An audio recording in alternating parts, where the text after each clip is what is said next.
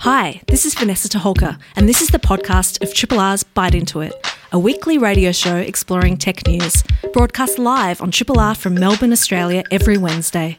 Hope you enjoy the podcast, and feel free to get in touch with us via the Triple R website or Bite Into It's Facebook or Twitter accounts.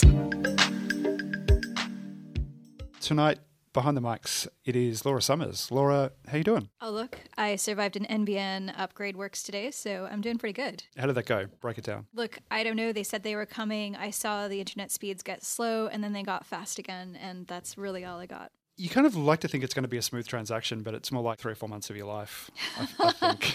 Oh, look, we didn't actually put in a work order or request any flaws or budget issues on the line. Rather, they just scheduled something. So I'm guessing they saw that there were some issues in our area. Our NBN hub is literally in a pit in the ground, attached to a bunch of sad old copper wires. So wouldn't be surprised if some of the rain has just made something in that pit fall or break or something. Some possums in there. Yeah, some possums, my cats, who knows?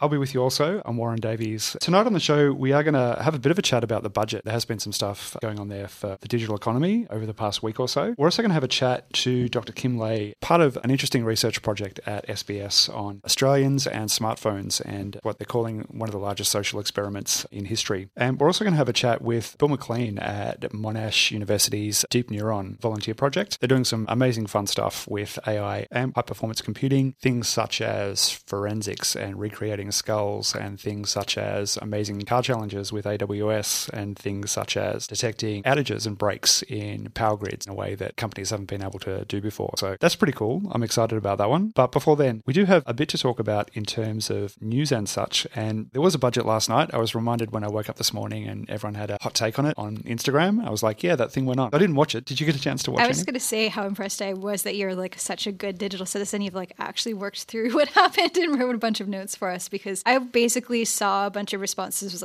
no, fire, and looked away. I didn't even want to look at it. Oh. I actively avoided it last night for sure. Where does that reaction come from? Was it specifically the budget? The combination of the budget and the actual need for everyone to debate and the hot takes on Instagram and Twitter. And I think it's just the whole thing. I just have a little bit of an allergy to the whole thing. But also, of course, if you have any specific agenda and that agenda does not align with the government, you're probably going to be pretty disappointed. Yeah. One of the funniest things I saw today, which is probably not true, but it could possibly be true, which is alarming, is that someone said Frydenberg had made it clear that amounts featured in the budget were to the close of $60 billion, which I thought, oh, it's pretty unusual. That's worse than my accounting, but that can't be true. I'll have to have a look into it. 60 billion seems high. Maybe 60 million, but even that's pretty high. I'm sure there was an in-joke there for people actually watching the budget very closely, but I did not get it. Things I did get were, we kind of got a bit of a preview of what's going on for the digital economy about a week ago. Last Thursday, they did announce the digital economy strategy and around $1.2 billion going into some major pieces of work. Largely speaking, about half of that is going to two big projects, $500 million into MyGov and the My Health Record. So they're hoping to jumpstart the digital economy with that, which seems, I can just see Scotty doing a bit of a toe flick there as he talks about jumpstarting something, like putting $500 million into the pockets of consultancies is going to jumpstart anything. But if they're going to spend it, they should probably spend it on something like that. They are pretty terrible services. But the aim for the strategy overall, and let's give them the benefit of the doubt and see what happens over the coming 6 months and what starts to move. They want to invest in emerging technologies, building digital skills, encouraging business investment, and enhancing government service delivery. So it is interesting. We've had 200 million or so, I think, into MyGov, 300 million or so into the My Health Record. Can I just put out a personal request to anyone out there working on MyGov? If you are working on that, could you please fix the email messages that come out to you that say you have a new notification from your MyGov? Because so by default, all notifications come through? Or? Yeah, and they give you no information, and it could be anything from you need to update your email to you owe some money or some terrible thing. But it always seems really ominous because there's no details in there. And I see it on Twitter a lot. People really dislike this kind of generic, please log in and check your email here, because it feels like something's gone wrong, or, your parents telling you off for not doing your homework. Maybe someone at the DTA said it's all about engagement, so they wanted more click-throughs in the emails to spike engagement, so they told you nothing. Yeah, I would much prefer, especially if it's not sensitive personal information, that they just put it in the email and save me a click, man. In Please. the subject line even. Yeah, amazing. That would be great. Attempting to do that, there was the general tone that post-COVID and pre-election, this was about getting services right and looking after, voters, like all of these services that are generally not amazing. We need to do something about those. So it's a bit of a infrastructure budget. But yeah, there is a lot, aside from what was announced last week in the precursor, a bit that also landed. This is exciting. Laura, this might float your boat. $54 million into a national AI centre through Data61 at CSIRO. So that's interesting. Hopefully it's kind of sexy and in like a circle, kind of like those amazing kind of centres that they get on the West Coast in America. That's my only request. You want it to be like the Apple headquarters or something. Yeah. Just a small one. Just a little baby version of that.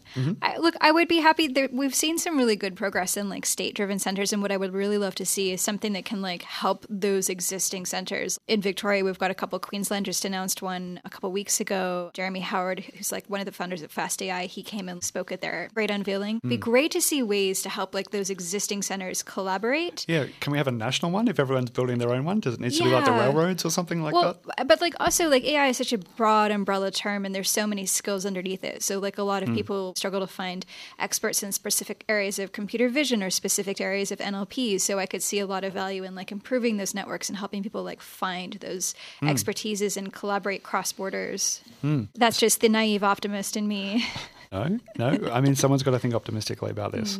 Yeah, $111 million for consumer data right, $40 million to enhance location-based services. I thought this was unusual, and infrastructure by creating a 3D digital atlas of Australia. That kind of spun my head, and I went, 3D? What do they mean 3D? What year is this budget? But anyway, they're having a go at it. DTA's overall funding dropped a bit because I didn't pick up on this last month, but they did get moved to the Department of Premier and Cabinet. I would love to have read some of those emails. $120 million went to Department of Veterans Affairs for their system. A variety of, I guess, lesser spends into, I guess, just department services, infrastructure, tech, and so forth. The thing I was excited about sharing as part of this budget piece was games. The games industry is getting a tax break, I think, of 30%, which is great. Yeah, that's really exciting. And I'm sure everyone who's remotely interested in gaming in Australia knows how hard it is for the Australian devs to really compete on the global market or and get visibility. So really getting behind them and giving them every boost they can get seems like such a great idea. I'm so excited about that. Yeah, that's pretty cool. I had one I wanted to call out if that's cool. If anyone's heard of this Australian Criminal Intelligence Commission, they actually were internet infamous a few weeks ago. We were talking about this in our catch-up for having said something in a IT news article that was saying essentially you shouldn't need to use an encrypted messaging service. And in fact, only criminals need to use encrypted messaging services. And they have received $51 million, including an additional undisclosed amount for the ongoing integration of the National Criminal Intelligence System, which feels sus to me. I don't see why that needs to be undisclosed. And they also get a little bit of a hit from this additional $10 million that will be used to support the introduction of the Telecommunications Legislation Amendment International Production Orders Bill, which I think is related to that telecommunication bill where they can ask people to share what's in their back end, essentially, if they want to. I'm making kind of a logic leap here, but that's kind of my intuition of how that might be needing additional work. That does remind me, there was an interesting use of phrase, I'm creating a single front door for government services. And as soon as I said that, I thought, geez, there's been a lot of conversations going on about the back door there that we're not privy to and what's going on. I thought that choice of phrase, considering how, well, that's a long story. Like telling in the omission. Yeah, telling in the omission, exactly. I mean, this could be our last show. We are exclusively on Signal now, so Let's go out with a bang. You know, right? Like you'll just see, like next week you'll just hear some autonomous, hello, internet citizens. Would you like to hear about some fun news on the internet? Is there anything else that particularly caught your fancy in terms of our news stuff? I mean, we could talk about amazing Mars helicopters, but anything would be good relief compared to that budget. Oh, look, I really enjoyed this thing that Signal did. I mean, keeping in line with like encrypted chat, like Signal ran a sort of jokey campaign on Facebook where they were basically pointing out all of the ways that you're targeted and micro-targeted using Facebook marketing tools. And they were quickly taken down. And it was hilarious. They basically are just big blue boxes and they say things like, you got this ad because you're a newlywed Pilates instructor and you're cartoon crazy. This ad used your location to see that you're in La Jolla. You're into parenting blogs and thinking about LGBTQ adoption. So like all of this incredibly personal information. And obviously that's quite creepy and really intense to see. Like that's how much information the business knows about you and is using that information to put the specific ad in front of your eyes at this moment. So yeah, I think this is actually a really interesting and impactful campaign, and I hope they keep doing it through various guerrilla methodologies to like keep pushing it in front of people's eyes. This actually makes me so sad because cookies are awful and cookies were wasted. We wasted a whole generation of great things that we could have done on stupid advertising. Seriously. This is a podcast from Triple R, an independent media organisation in Melbourne, Australia. To find out more about Triple R or to explore many more shows, podcasts, articles, videos and interviews, head to the Triple R website, rrr.org.au. We are now joined by phone with Dr. Kim Lay, who's been doing an interesting piece of work with SBS. They've commissioned research on the impact of smartphone addiction and wellbeing in Australia. It's been one of the biggest studies of its kind. Kim, thanks so much for joining us tonight. And did you immediately start changing your own behaviours with smartphones? I'm curious to know. Hi there. Thanks for having me on. Just to clarify, the survey was actually conducted by Deakin University by Dr. Sharon Horwood. She has a really good resource on screen addictions called Black Screens, and you can go to their website for more information on that. But in terms of my own personal use, I've always tried to tinker with my own smartphone use over the years, and I've been known to conduct my own experiments, such as a 30-day dumb phone challenge. So getting a $20 brick phone from Officeworks and trying that out, which was very, very frustrating, but very eye-opening at the same time. There's got to be an easy way to do that as well. Could you just turn mobile data off on your smartphone? There's got to be a quick way to do that. Yeah, but I don't know what kind of phone you have. I've got an Apple iPhone, and you can set up various things on your phone, such as screen limits, and the way it's designed is it gives you the choice in the moment whether to follow your own predetermined settings or to ignore it. And of course, if you turn your mobile data off, certainly that will stop you from accessing the internet and stuff like that, but it's very easy to turn back on. So I guess what I'm trying to do is create some friction points for myself whenever I'm trying to change my habits so that it's less convenient, because I just find that smartphones are just way too convenient to essentially search whatever you want, whatever answer you need at that time, or whatever reward you need at that time. Yeah, that impulse just to flick it open and see what it's doing is very hard to short-circuit rationally. I'm interested to know, so it was part of the SBS On Demand series, Are You Addicted to Technology? What are some of the main points, the things that you think are significant or revelatory for Australians that came from the survey? So there's two parts. The documentary is actually interactive, and it's only available, ironically, on iPhone and Apple devices because it's quite interactive. So it's first of its kind because there's a virtual me in my virtual clinic, and I'll ask you some survey questions. And so I actually compare you in real time your survey answers to the sample that was collected prior to the release of the documentary. So it'll ask you questions about how it affects your sleep and how you feel when you're not near your phone. And then I'll say whether your phone use is low, average or high. The other part of the film is that we discuss with the Gonski Institute the findings of their Growing Up Digital survey, which is looking at the responses or opinions of teachers from all over Australia. And I found that really eye-opening because it actually reported that teachers found that their students over the years are now showing less empathy, meaning when they're using their tech, they don't really care about the feelings of the other person as much as they saw in students in classrooms, say, 10 years ago. But I probably didn't care 20 years ago listening to my LPs or cassette deck what other people thought as well. How do you make that comparison? Yeah, I was curious about what's different about screens and digital tech as opposed to any other kind of addictive behavior. Oh, okay. I guess that's a separate thing to addiction, I guess, that particular finding. So empathy is really about, do you care about how someone else is feeling or caring about if they feel bad or if they feel sad? But in terms of addiction, funny you mentioned LPs. I've started a vinyl collection myself, and that can be quite addictive. And I guess in the end, the difference between an LP and, say, Spotify is that the LP actually comes to an end and you have to take it out, you have to flip it around and listen to the reverse side, and that takes some time and you got to listen through it the whole way through. Whereas Spotify, it allows you to access every single song out there and that extra interactivity part of it. And let's say you're really into music, I guess I'm saying is that you're more likely to become addicted to listening to music online than, say, addicted to collecting LPs and having a room full of LPs, which is also possible. And I know people who are like that as well. But in terms of addiction, what we're really saying is you lose your sense of control and you get negative consequences because of that loss of control. I might just reel off some of the highlights that I thought were interesting. So if an 18-year-old continued to use their tech as they do today, and I guess that's mostly smartphones in this context, would equate to 11 years of their life on a device. And half of us between the ages of 18 and 45 are anxious if we don't have our phones. And a third of people 18 to 34 said their family complains that they spend too much time on their smartphones, and so on and so forth. So would you say it's fairly conclusive that we have an issue, and what might it mean, do you think? Yeah, I think certainly we've reached a tipping point where we're saying, hey, hang on a sec, there's something not quite right about this behaviour, and we're questioning it, which I think is a pretty normal human thing to do. Is we discover something new, we change our behaviours, but then we reflect on our behaviour. And I think everyone here is, compared to, say, 5 years ago, people were like, oh, yeah, really? Is it really a problem? But nowadays, they're like, Kim, this tech addiction thing that you've been talking about for all these years, I think it's actually a real thing. Please tell us more. Please tell us what you know about it. The funny thing that I've realised through the comments and the response to this film is that essentially we all have a different experience of how we use our time and the value we put on time and the amount of time that we could potentially sink into any particular activity. And that's different to each person. So I think in terms of addiction to technology, it's actually harder to think of it as a concept when we talk about it in terms of time. Whereas if we talk about, say, alcohol addiction and standard drinks, I think we can all relate to that. 2 standard drinks is pretty normal. Getting more than that's probably binging, or drinking every day is unhealthy. So I think that's the next step, is how do we quantify our time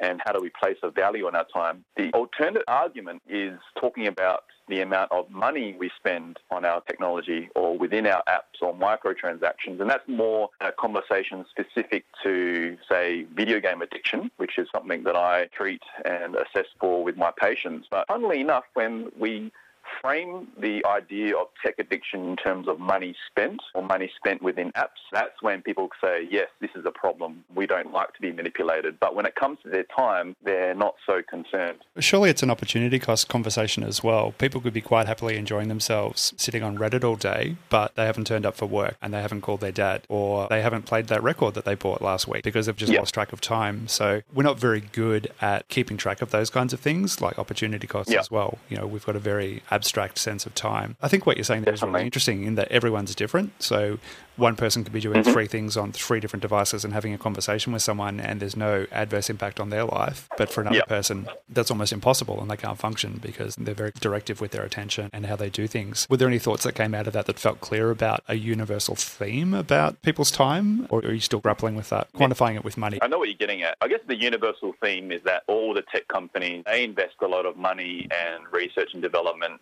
in making these products, and they need to get some kind of return of investment. And the best way they can do that is to keep you using their products. That's the first universal takeaway. It's got to be really sticky. Yeah. The other important thing to realise is that the prevalence or the rate of 100 people using, say, a certain piece of technology and how many of them are truly addicted or would meet the criteria for addiction is percentage-wise relatively small. For example, the Australian Department of Health Statistics 5 years ago released some statistics around teenagers and their addictive behaviours with the internet and games. They found that approximately 4% of all teenagers have addictive problems. That's interfering with their sleep, the way they think and feel, and feeling like they need to be around their technology. So 4% may seem like not much, but when you think about it in terms of the population of teenagers around Australia, that 4% actually turns into 78,000 teenagers Australia-wide. So when you link that up with incidents of, say, depression and anxiety, it quickly snowballs into a community problem that we can't ignore. I was going to ask, you were mentioning before this observed decrease in empathy, and also one of the other stats I noticed from that section of stats was that there was less activity. And obviously a common theme, even with games back in the 80s, was, if you play violent games, you will become violent yourself. And I think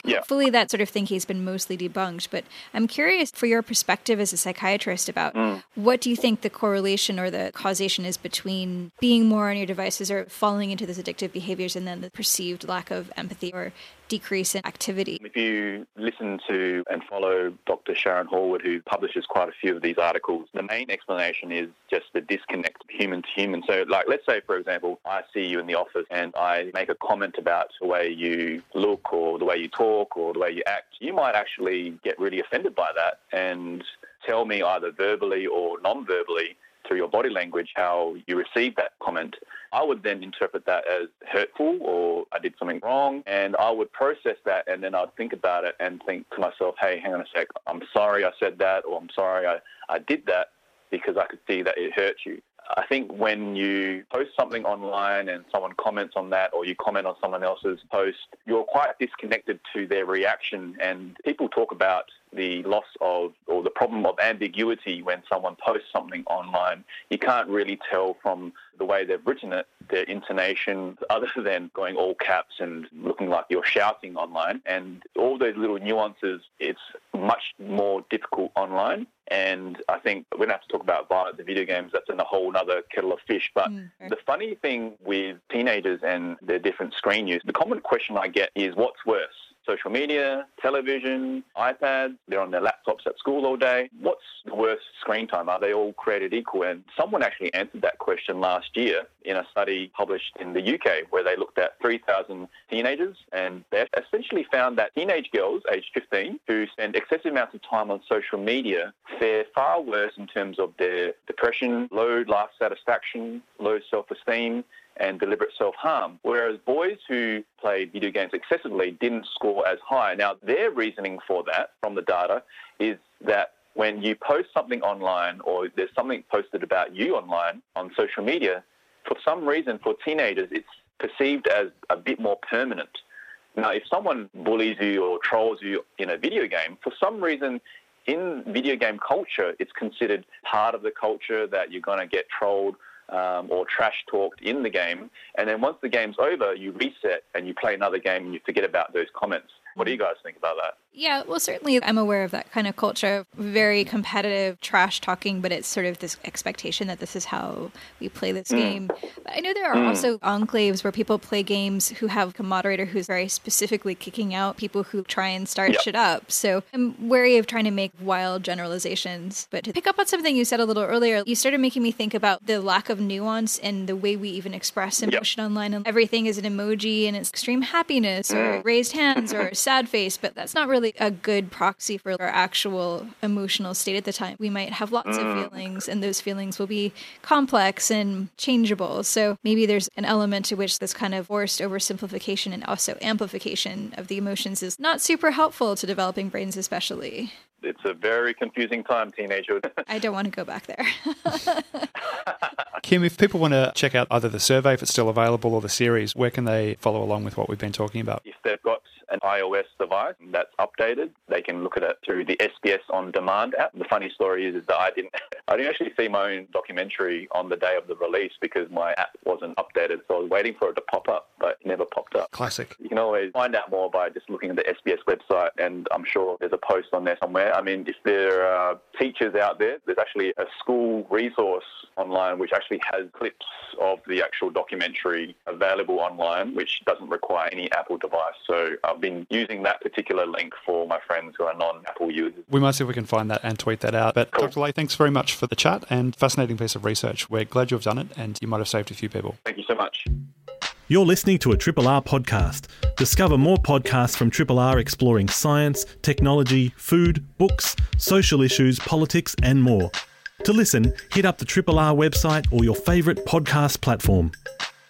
We are very excited to talk about something that is close to our heart. The Monash University Deep Neuron Lab is doing some amazing stuff in the field of AI and high-performance computing. They've done some awesome projects, which I'm not going to spoil for you right now, but we are joined on the phone by Scott Bennett, who's going to share some of their amazing work. Scott, thanks for jumping on the phone with us. Thanks for having me on. I'm Scott. I'm part of a Monash engineering student team called Deep Neuron, as you were saying. We have a bunch of different research projects through a range of different fields, mainly deep learning and high-performance computing. So we're working on different projects in areas such as generative modeling, natural language processing, image classification, and also more on the high-performance computing side where we're looking to optimize different software that we're using and trying to essentially just create faster and more efficient computing. Scott, it doesn't get any better than this. Just give yourself a moment to recognize that this is a sweet spot in your life because this is a lot of fun, I would imagine. Yeah, it is a lot of fun, but getting to work on such fantastic technology, which really every day I wake up and I think about how I feel so motivated and passionate to dig into this technology, which I think will be able to revolutionize a lot of different things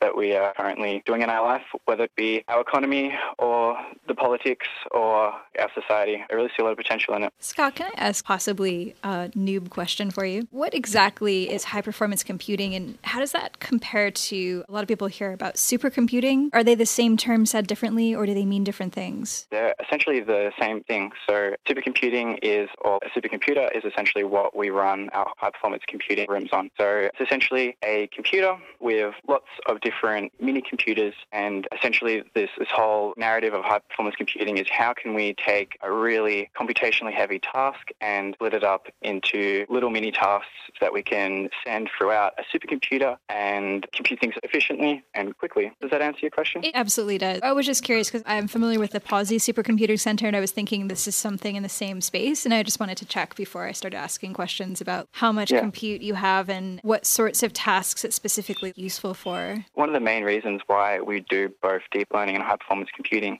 is that a lot of the computation required for deep learning. So just for a little bit of background, deep learning is essentially using neural networks, and neural networks are these large arrays that require a lot of computation to slowly iterate and improve the model. So the main purpose of the high-performance computing side of the team is being able to work with the deep learning projects to enable them to be able to access and efficiently run their code to train their models and to do our AI research. Yeah, amazing. In terms of the computers that you're working with, I'm assuming that they're networks of computers. Can you just explain for the layperson how different that is to, say, your MacBook Pro? What is the difference in terms of power or processing speed? When we're talking about computation, we're often talking about CPUs and GPUs. So the average MacBook or the average desktop computer might have between maybe 2 and 8 CPUs, and it might or might not have a small like GPU. When we're looking at a supercomputer, we have access to, and we're looking at hundreds of, if not thousands of CPUs, and have access to very, very large GPUs, so these graphics processing units, which are able to parallelize, like I was talking before, our computational tasks. I'm curious to know in terms of size, because it used to be half a city block and people used to be running around in white coats, punching cards and stuff like that. Do you still get to go, this is my supercomputer, and open a door and there's a grand reveal? I haven't actually had access to visit any of the really big supercomputers, but we're actually looking at hardware which actually isn't that large anymore. Something which is capable of doing some really serious computation might be the size of a football instead of, again, previously things that would take up the size of a bus. You don't really need to wear the goggles anymore. A theatre of it is gone. Imagine you still have a low dust, low static environment for them, though. They're going to be expensive boxes. I'm winding you both up. It's okay. I'm just checking out all of these amazing deep learning projects, but have you worked on any of them yourself, or is there one that's your favorite that you want to talk to? Currently, I'm just on management because I see a lot of value in trying to expand the team and see it reach its potential, getting the most students involved. But before I was involved with one of the technical deep learning projects, and that was the reinforcement learning project. So just a little bit of background on reinforcement learning. It's essentially looking at how can we teach an agent to make intelligent actions. So if I use the analogy of, let's say, a human, we would take a human as the agent, which would be, let's say, exploring our world. I might even use making breakfast as an example. So we're an agent, we're exploring, let's say, our kitchen, and we're trying to make our breakfast. And when you're young, obviously, you don't know how to make breakfast, and you might put your milk in before the cereal, or you might accidentally drop your bowl or something like that. And the reward of making your breakfast would be eating it, and it tastes good. And to pay the analogy, we are trying to interact with our environment and get a reward signal. And depending on whether or not we get a reward signal or not, the actions leading up to that, we either go, yes, we want to continue doing the actions which improve the reward, or we want to not do the actions if we don't get a reward. Let's say we might touch an oven. Burn our toast. Let's not do that again. Yeah, so it's essentially about teaching an agent to act intelligently. So I was working on making a chess bot. So essentially we're taking an agent which plays chess, we're teaching it the rules, and then we just let it go. And it will either win or lose games, and depending whether or not it wins a game or loses a game, we're then able to backpropagate and teach it what is a valuable move and what is not a valuable move. So that's what I was involved with. I think reinforcement learning in general has a lot of potential, and there's a lot of really exciting work going on in this area in terms of, I don't know whether you're familiar of AlphaGo. Yeah, I was just actually about to ask you. Yeah. I think they used Monte Carlo modeling, didn't they? I'm not sure all of the technologies that went into AlphaGo, but it was, I think Monte Carlo tree search algorithms was one of them. The chess machine? AlphaGo is playing Go, the classically Chinese game with the white and black tiles. Yeah. That's it. And it was a big deal when it consistently beat the world champion because it's a significantly the exponential number of, you can't brute force the outcome. Something like 10 to the 200 different states in Go, I think. And so it's something which you really can't brute force. Do you guys down at the club ever sit around and talk about things start to take off and you don't know what it's learning and what it's doing? I mean, that's one of the things about deep learning and machine learning is that you get them to a point where they're doing the basic task and then they start teaching themselves. And what kind of conversations do you have ethically working at a large institution like Monash? What's your position on how comfortable should we feel about this? This is a big thing. I'm really glad you brought it up. Moving from the territory of machine learning to deep learning, where you're working with neural networks, there's also a certain level of uncertainty and volatility that comes with using neural networks. They can just make decisions. You don't know what's going inside the neural network. It is a black box. I don't know whether you're familiar with, let's say, The Social Dilemma or maybe the Rabbit Hole podcast, but I think this form of media really explores how companies like Facebook, they've created these algorithms. They're using a neural network, a black box, to recommend different, let's say, videos or content for people, and how things like this, it was built with the intention of having the user have the most fulfilling and rewarding experience, but it ends up with things like what we've seen unfold in America recently, with there being this huge divide and these massive echo chambers where people are not able to see outside of their bubble, and you see the storming of Capitol Hill. I'm taking a look at the projects you're working on, and they all seem like they don't necessarily have the impact of a Facebook-type project where you're running a large, uncontrolled social experiment on the world. So that's already a good starting point. I was going to ask a little bit of a pointy question on the same vein, which is one of the topics people are bringing up more and more with deep learning and neural networks is the compute power as it computes to the carbon cost for the world. And I'm just wondering if you all as a group have thought about that or have any constraints on whether you think a project is worth spending the dead dinosaurs on, or if you have thoughts about coming up with a metric to help yourselves work out how much compute is appropriate to spend. It can be kind of difficult to try and measure these things. Often we're just running lots of different training examples, and it can be hard to get a metric. We are considering it. Obviously, when we use our supercomputer, it costs money. So I think at the moment that is something that we obviously consider. We're running on quite a tight budget. So I think it definitely comes through on that. It's probably good. Having a budget cost helps you really prioritize how you want to use your compute anyway. I think the way going forward with this, I think it'd be really cool to see some policy orientated around trying to put a carbon tax or maybe a metric on how much this compute is using and what's its impact. Because I think it is a little bit difficult for a team like us to really examine what we're doing and how we can make a difference. We have to do the research, and it can often be difficult to get around the computational barrier. But I think maybe it was incorporated in the system. So let's say the entity which controls the supercomputer is taking into account how much compute they're using, how much carbon that corresponds to. I think that might be a really effective way to deal with it. If people want to check out what you're all working on, where can they find you folks, and how can we get some more students in there, as you astutely pointed out earlier? We have a website called deepneuron.org. We're on Facebook, we're on Instagram, all under similar handles. We're also on LinkedIn and YouTube. We've got a couple of videos because a big part of what we do is trying to make AI and high-performance computing more accessible to the public and trying to spread strong values of ethics and principles, which unfortunately I probably didn't touch on a whole lot tonight. We have to bring you back in to talk about that. Scott Bennett from Deep Neuron at Monash University. Thank you very much. Hi, this is Vanessa Toholka. Thanks for listening to the podcast of Triple R's Bite Into It, a weekly radio show exploring tech news. Broadcast live on Triple R from Melbourne, Australia, every Wednesday. Hope you enjoy the podcast and feel free to get in touch with us via Triple R's website or Bite Into It's Twitter or Facebook accounts.